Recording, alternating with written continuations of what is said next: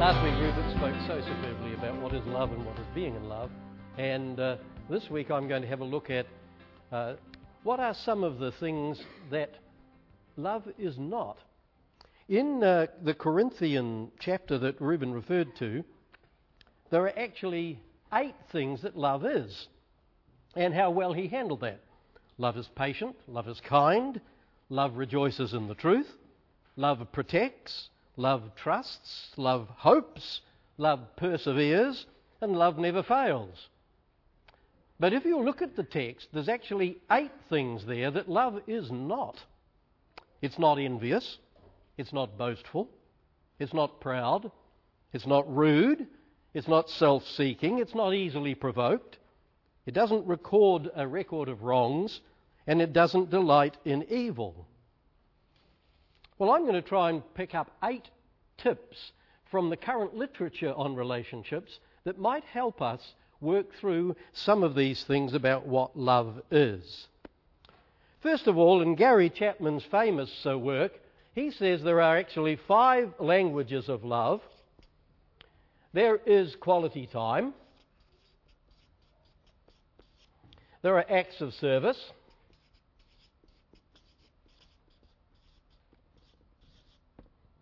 There's physical touch.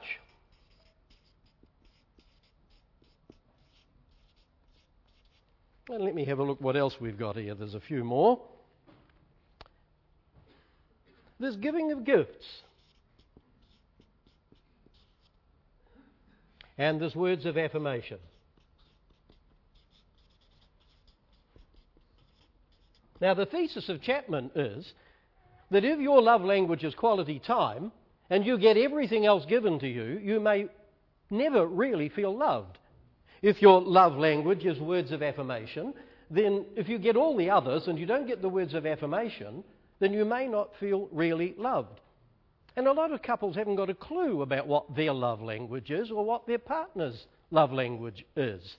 Haven't got time to do that test, but there will be a questionnaire after the service. Have a look at it and see if you can find out which language of love you have, because if you aren't speaking to your partner in a language they understand, then you might as well be talking Japanese. So that's the first point. There's another great book called His Needs and Her Needs.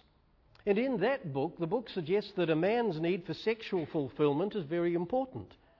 And a woman's need for security and intimacy is equally important. But we human beings are more than just the sum total of our given needs. There's more to us than that.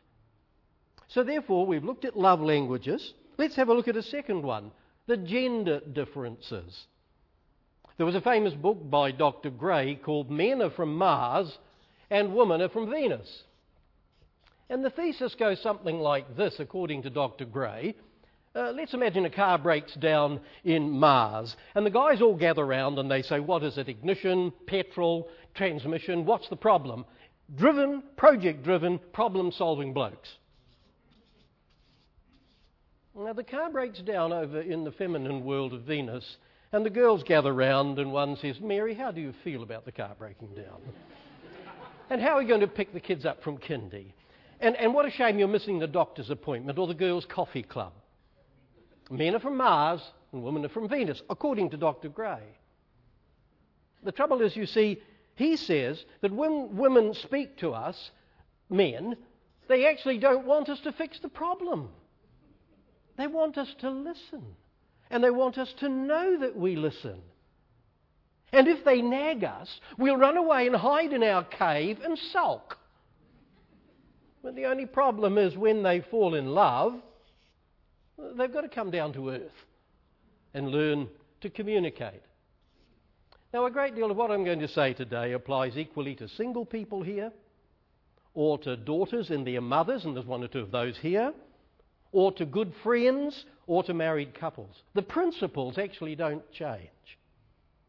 The only thing with Dr. Gray's work is, like a lot of stuff that comes out of America, it's kind of subtly male chauvinistically based. I happen to be married to a sensitive woman who is a more honest problem pragmatic solver than I will ever be. You know, woman, do you get tired of feeling sometimes, you Christian woman, that your husband's going to line you up and compare you to the great woman in Proverbs 31? You know, she's worth more than rubies. Well, I've done a paraphrase on Proverbs 31, and I don't think there's a man in the audience that could handle the girl. It starts, verse 11, with her husband saying, he has full confidence in her. Then it finishes in verse 28, her husband, he praises her. Now, with these twin endorsements, let's see what our girl gets up to. She runs 13 businesses. I'll take a breath.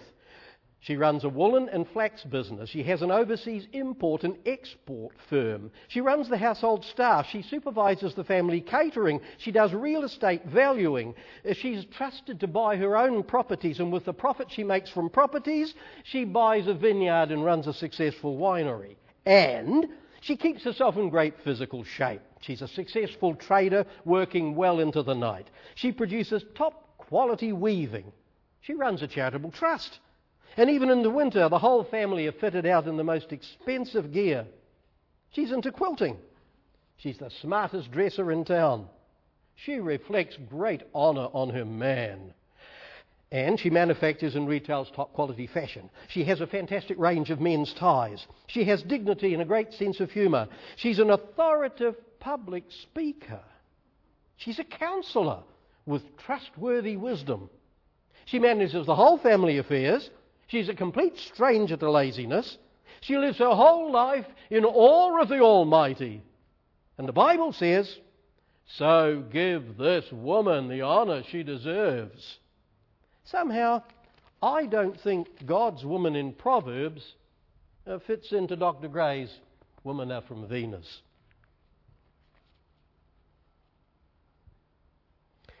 Love languages, that's important. The gender differences are important. But what about our past programming? Harville Hendricks, the Baptist writer, talks about what he calls the imago therapy. He says, let's say the bloke carries an image of his mother. Let's say she was a bossy, dominating, abusive woman. Well, when he gets married and Mary wants him to do the household chores, he might just feel harassed and bullied by her because of the image he carries. Let's put it round the other way. The lady has a husband, a father, I should say, who's Mr. Fix-It. And she marries John. And John's hopeless at fixing things. So therefore John is hopeless. We need to deal sometimes with the programming from our past. But there's another thing too. Love language is number 1 if you're taking notes. Number 2, gender differences. Number 3, our past programming. Number 4, what about the personality differences? Florence Latour is probably the wittiest speaker I have ever heard. And in her book Personality Plus, she popularised the teaching of Hippocrates, who lived several hundred years before Jesus. Old Hippocrates noticed that different people respond to a similar situation differently because they are inherently different. If you summarise his teaching, it comes something like this. Now let's say there's 4 people in an office. And here they are in the office. This person is turned on by having fun. This person is turned on by being in control. This person is turned on by having everything perfect. And this person is turned on by having everything peaceful. Now, let's put some stress between them. Let's say the boss says, well, come on, you guys, you're going to have to work harder.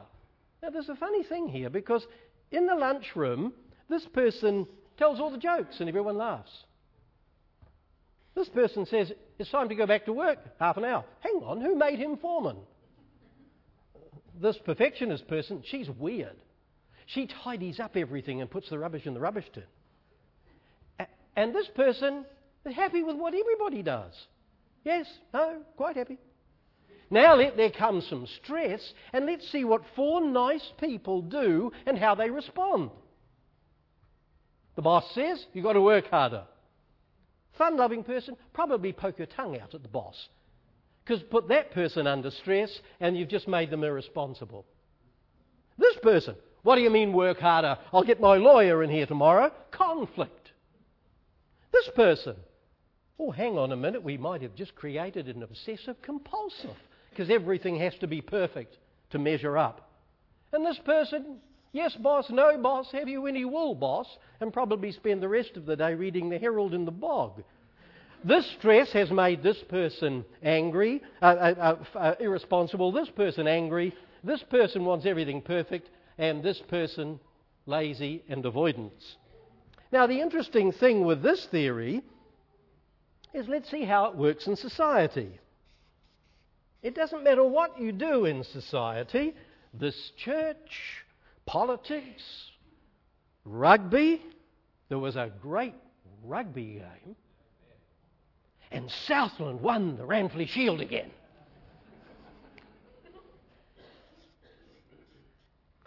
Let's have a look at the musical show Les Miserables. Well, there's the late Rob Guest, the fun-loving person. Lord above, hear my prayer, bring him home, he is only a boy. Here's the director. He doesn't want to be the star, he just wants to run the show because he likes control. And here's Beverly and I sitting up here enjoying the show. We don't want to be the star, we don't want to run the show, we just want to enjoy it. And down in here is our perfectionist person. He has to sell all the tickets or the show will not survive. Interesting, isn't it? How society... I wonder which group does what round here. That's, or doesn't do it, as the case may be. I remember hearing once the church is filled with willing people, some to work and most to let them. Now the trouble is when two people with different personalities fall in love, or two great friends start to deepen their friendship, and before long, if they're not careful, one will want to go on a crusade to change the other person. So here we have this foolish person trying to change that person, and this foolish person trying to change that person. Now, if you want to create real stress, you just try and change a person who was conceived the way they were, whose personality they have inherited, and who actually is made in the image of God. You'll create real stress. And we've already seen what real stress will do to different personalities. So here's Jane and here's Harry, or maybe they're just Mary and Mary who are friends and a little problem's occurring. Now, if we're not careful, they can go off and get some help that is not really help. It goes something like this. Jane speaks.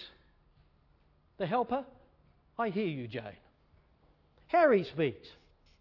Helper, I hear you, Harry. Now we get this inane pop psychology advice. Harry, you're going to have to give a bit to make this relationship work. Jane, you're going to have to give a bit to make this relationship work. Which is about as stupid as telling a trumpet and a guitar that both of them should become a flute. What's wrong with the trumpet and the guitar playing the same piece of music as a duet? Shakespeare said, "To thine own self be true, then there canst be false to no other." Jesus said it more powerfully. What shall it profit a man if he gains the whole world and loses himself? Or what shall he give in exchange for himself? Now this idea of let's find a compromise in here somewhere, it sounds very good and sometimes it does work. It works in industry. The boss can't pay you any more wages. The workers, all right, we'll go on strike. Then we bring in an adjudicator, and the adjudicator says, boss, you're going to have to pay a bit more. Workers, drop your expectations. Thesis, antithesis, synthesis. It works in industry. At the time of the first coup, I was privileged to be flown up to Fiji to sit down with the leaders of the nation for a day of reconciliation with all of them. There has to be ways through conflict in business, conflict in politics. But it's fatally flawed for human relationships. Because it may not just be a helpful compromise of two difficulties. What if it is inadvertently buying into the dialectic godless materialism of the German philosopher Hegel, who taught for every thesis there is an antithesis and the answer is a synthesis? Can someone tell me what happened to the truth? Her truth? His truth? No truth? Unless you can get an Oscar for acting for every moment for the rest of your days and nights, for goodness sake, don't try this, because it is fatally flawed. Well, if there are these differences, how do we solve them? It helps to get a good understanding of who your personality is in the first place. There's lots of tests, none of them are scientific. Probably the most widely used is by Isabel Briggs Myers, who outlines some interesting teaching. For example, some of you here today are introverted, sensitive, thinking, judging people. Good for you. Some of you are extroverted, intuitive, feeling, perceptive people. Great. If it helps you to know that you are an ISJT, good. If it helps you to know that you happen to be an ENFP, that will help you greatly. Now, I'm not being cynical here, because there's tremendous truth in this. If you do the test, you will find it is remarkably accurate. And therefore we can understand ourselves and understand each other better. But there's another issue, which is now number 5, and that is the hidden agendas. When two people meet and fall in love, or two friends get really to know each other, they are like icebergs. And we all know icebergs float 1/10 above the surface and 9/10 underneath. The Titanic hit this one. And when two people meet, that's about as much of each other as they know. And as long as the relationship stays as shallow as that, there will be no problems at all. But sooner or later, problems occur. And they begin to fight over sex, money, the kids, his spending, her sport, his sport, their friends, his friends, the church. And they come to me and they say, "Oh, Brian, as a therapist, can you help us to communicate?" I seriously think if one more couple say that to me, I'll be tempted to shoot them. So I say, you don't fight over these things. We do fight over the things. You don't fight over the things. There was an argument I heard somewhere overseas where people had this kind of a discussion. Yes, no, yes, no. Now they're fighting with me, and we've added one. These things are just triggers. Only an imbecile would want a relationship as shallow as that. Hey, listen, this guy down here, he wants intimacy, and that's a lot deeper than sex. And she wants intimacy, and that's a lot deeper than sex. And so these discussions, these are just triggers, and we all have to deal with this stuff. So where's the problem? The problem is usually unresolved emotional issues under the surface in our iceberg, and we push them down to get on with living, but like buoyant beach balls, they want to come up to the surface. And I'm telling you now we've got real stress down here. And so it won't make any difference what the subject is. These trigger this. So we have sex problems. We have money problems. We have children's problems. We have any problem you like. Now, if we teach people to communicate and we don't deal with the poison underneath, won't we just help them to inject the poison more effectively into each other?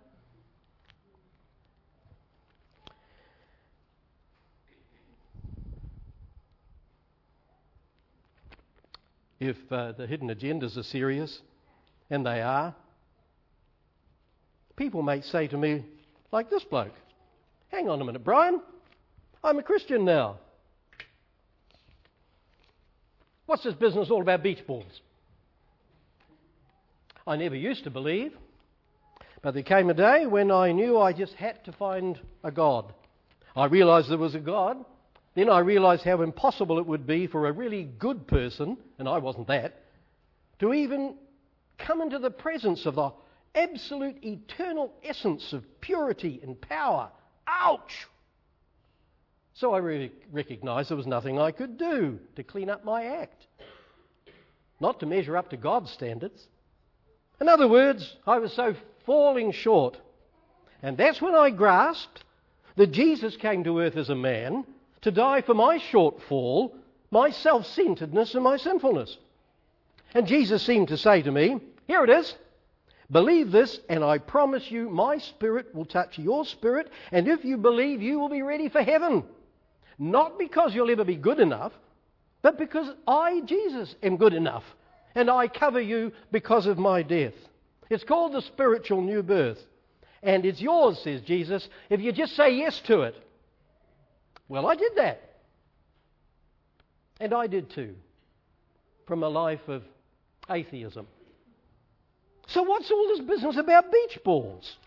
Didn't Jesus take all that stuff away? He took our sin away.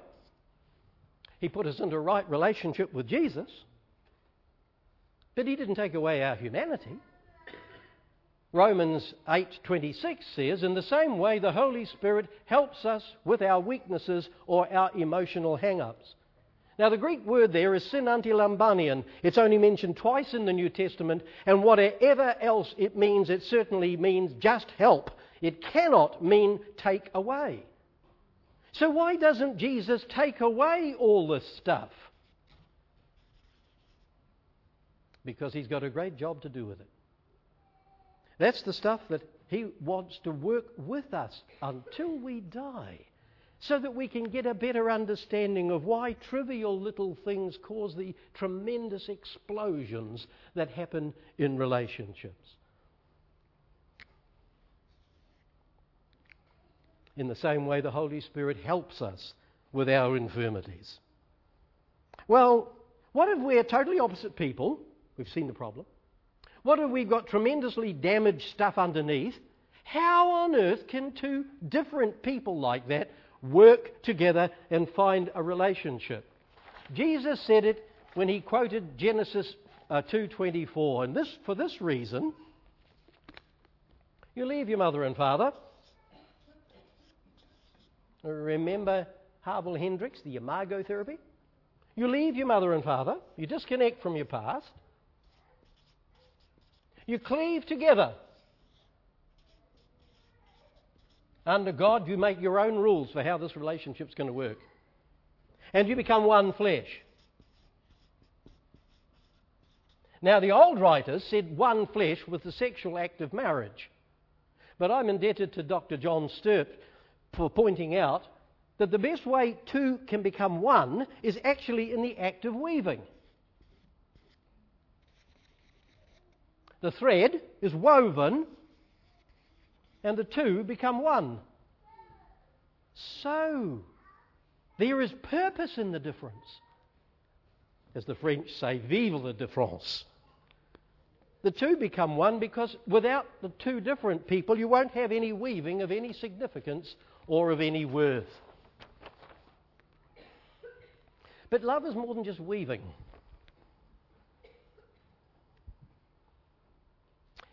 If the idea is a mutual weaving, how do we get into this mutual weaving of intimacy?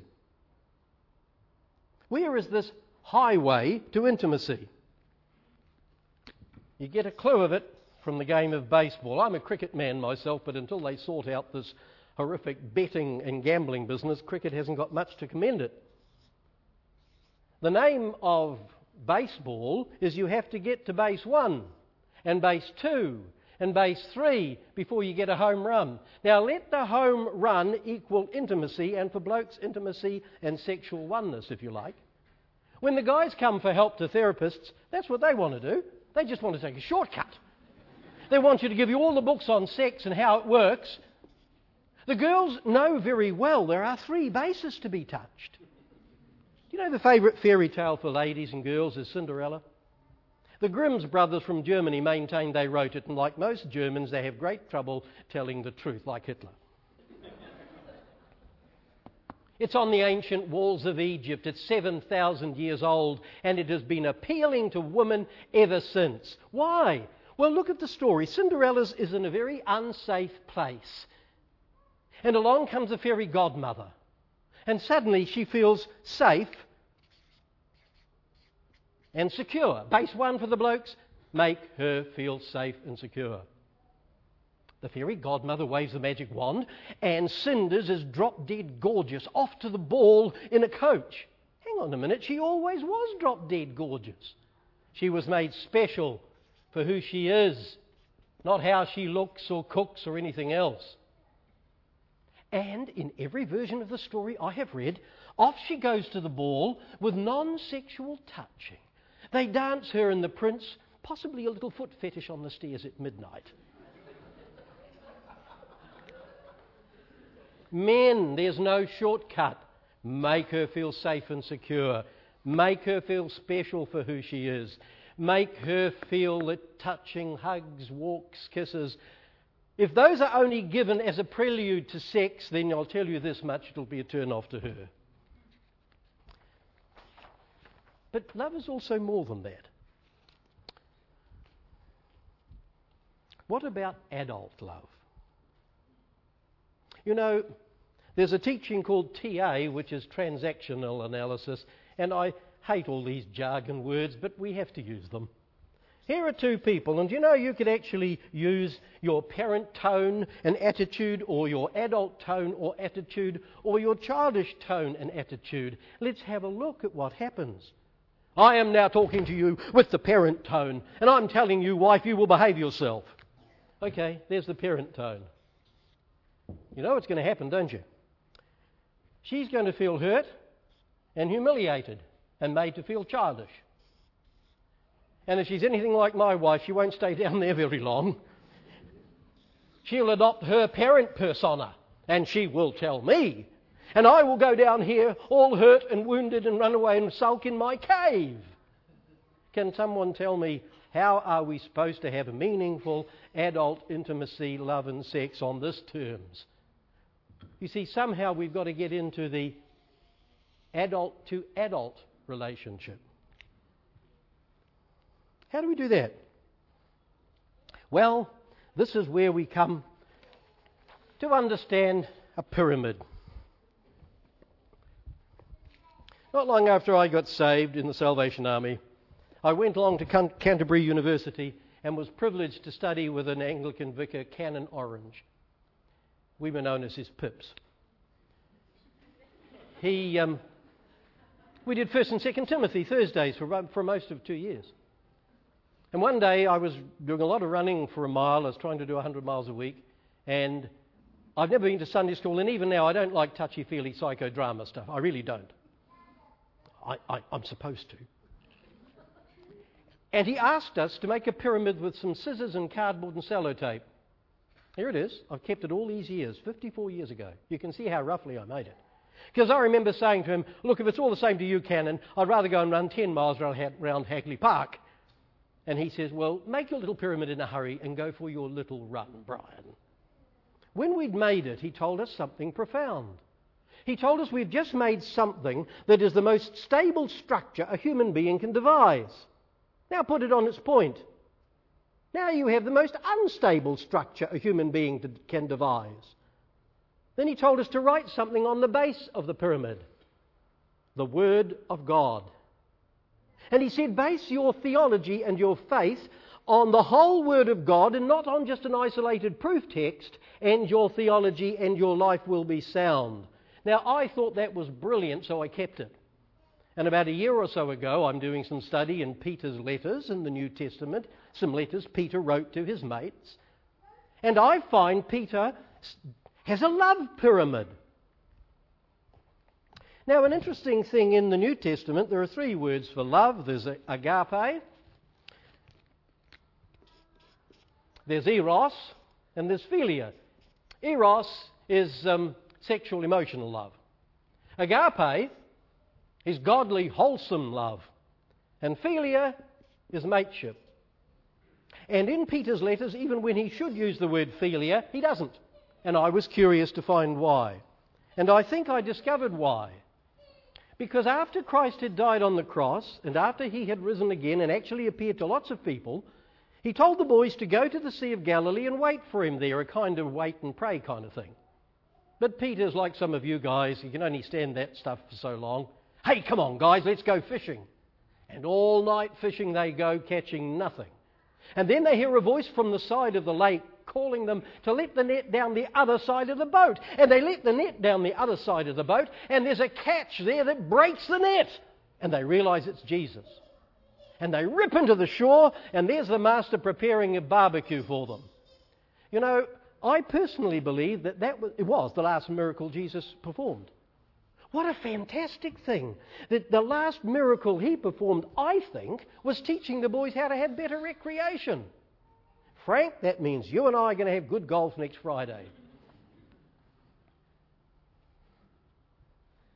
After the meal, Jesus said to Peter, "Peter, do you love me, agape?" "Yep," says Pete, "I'm your mate, philia." "Peter, do you love me, agape?" "Yep," says Peter, "I'm your man, I'm your mate, philia." Jesus drops right down to Peter's level and says, Peter, are we even mates?" Peter was pretty brassed off, and he says, "Look, Lord, you know everything. You know I'm your mate." Now, some scholars say Jesus was correcting Peter because earlier at his trial, when Christ was on trial, Peter cursed and swore and said, "I don't know this Jesus." 3 times he did that. And some scholars say, well, Jesus was putting it right with the 3 questions. Well, that may be so. It may be so. Or when Peter came to write his epistle, did he begin to grasp that Jesus just doesn't want us to be his mates? He wants us to worship him as God Almighty. And that's when I discovered this pyramid of Peter in his 2nd chapter, verses 5 to 9. I found a pyramid. Think of the size of the base. And Peter says, faith and trust. And then followed by goodness. And then followed by knowledge.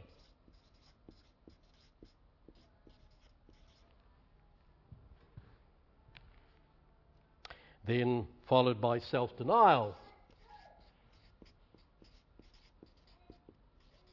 Then perseverance. Then godliness.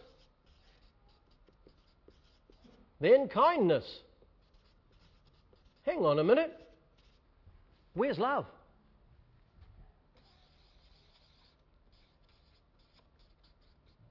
Saying you love a person is as stupid as putting a pyramid on its point if there isn't faith and goodness and knowledge and self-denial and perseverance and godliness and kindness as well.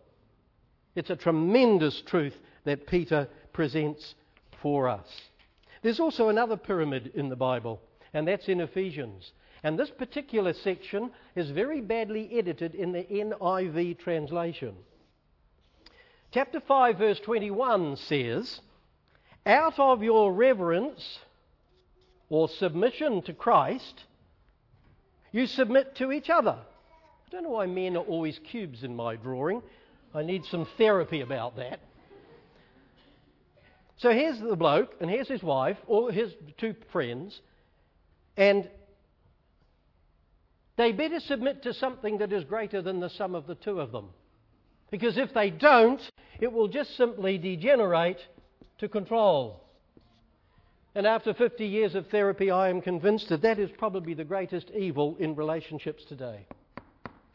People trying to control each other and hurt each other and manipulate each other. And sometimes even done in the name of God, and it is disgraceful. And I'm applying it to myself.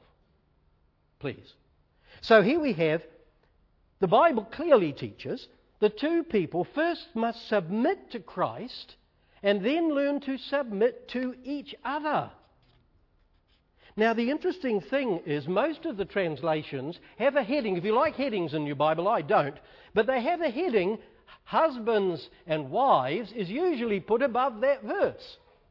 The NIV, unfortunately, puts it down here, which starts, "Women, be submissive to your husbands." Ladies, have you heard that?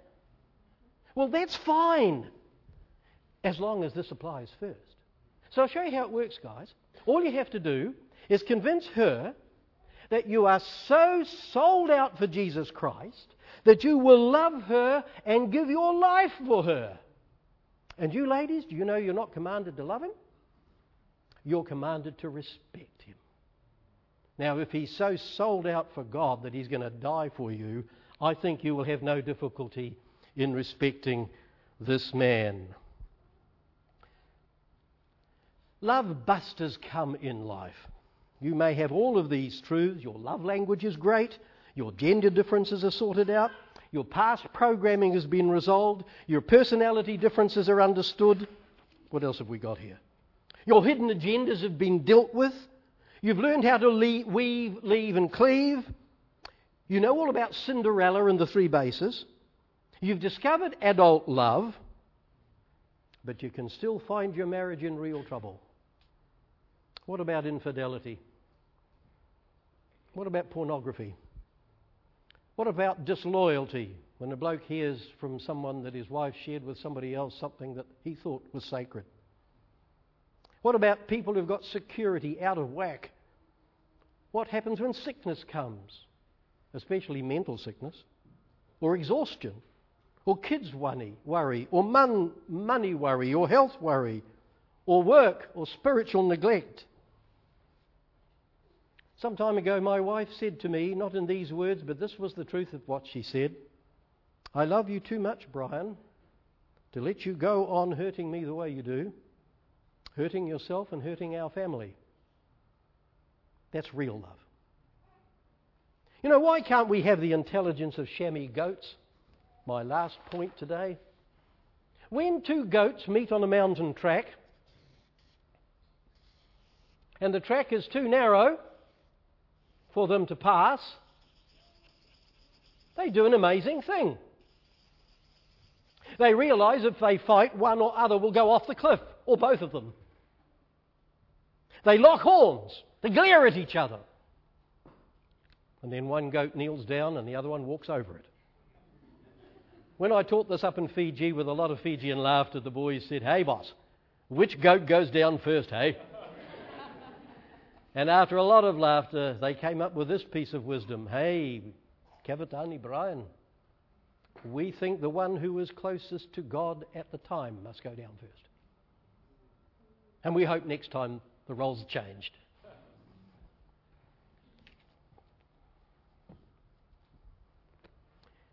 Corinthians, the 3rd chapter. Let me close by paraphrasing this if I can find my piece of paper. This is how I read Corinthians about love. Fantastic utterances will date. Tongues will stop wagging. Oratory and learning will get surpassed. But when the perfect is found, toss out the imperfect. So stop behaving like kids, talking childish nonsense about love, behaving like immature infants with temptation, using ill-informed infantile superstitions about relationships. Grow up, says Paul.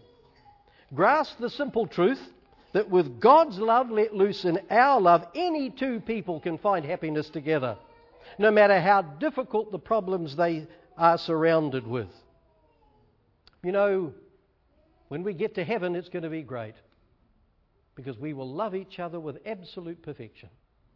And we will love God and know everything that He knows, because He says, even there we will know even as we are known. So take some faith in Christ for the relationship, or you will be in trouble. Take some hope that one day you're going to spend eternity in heaven. But most of all, take God's love into your love. And that is greater than the tongues of men and of angels. Thank you, Reuben.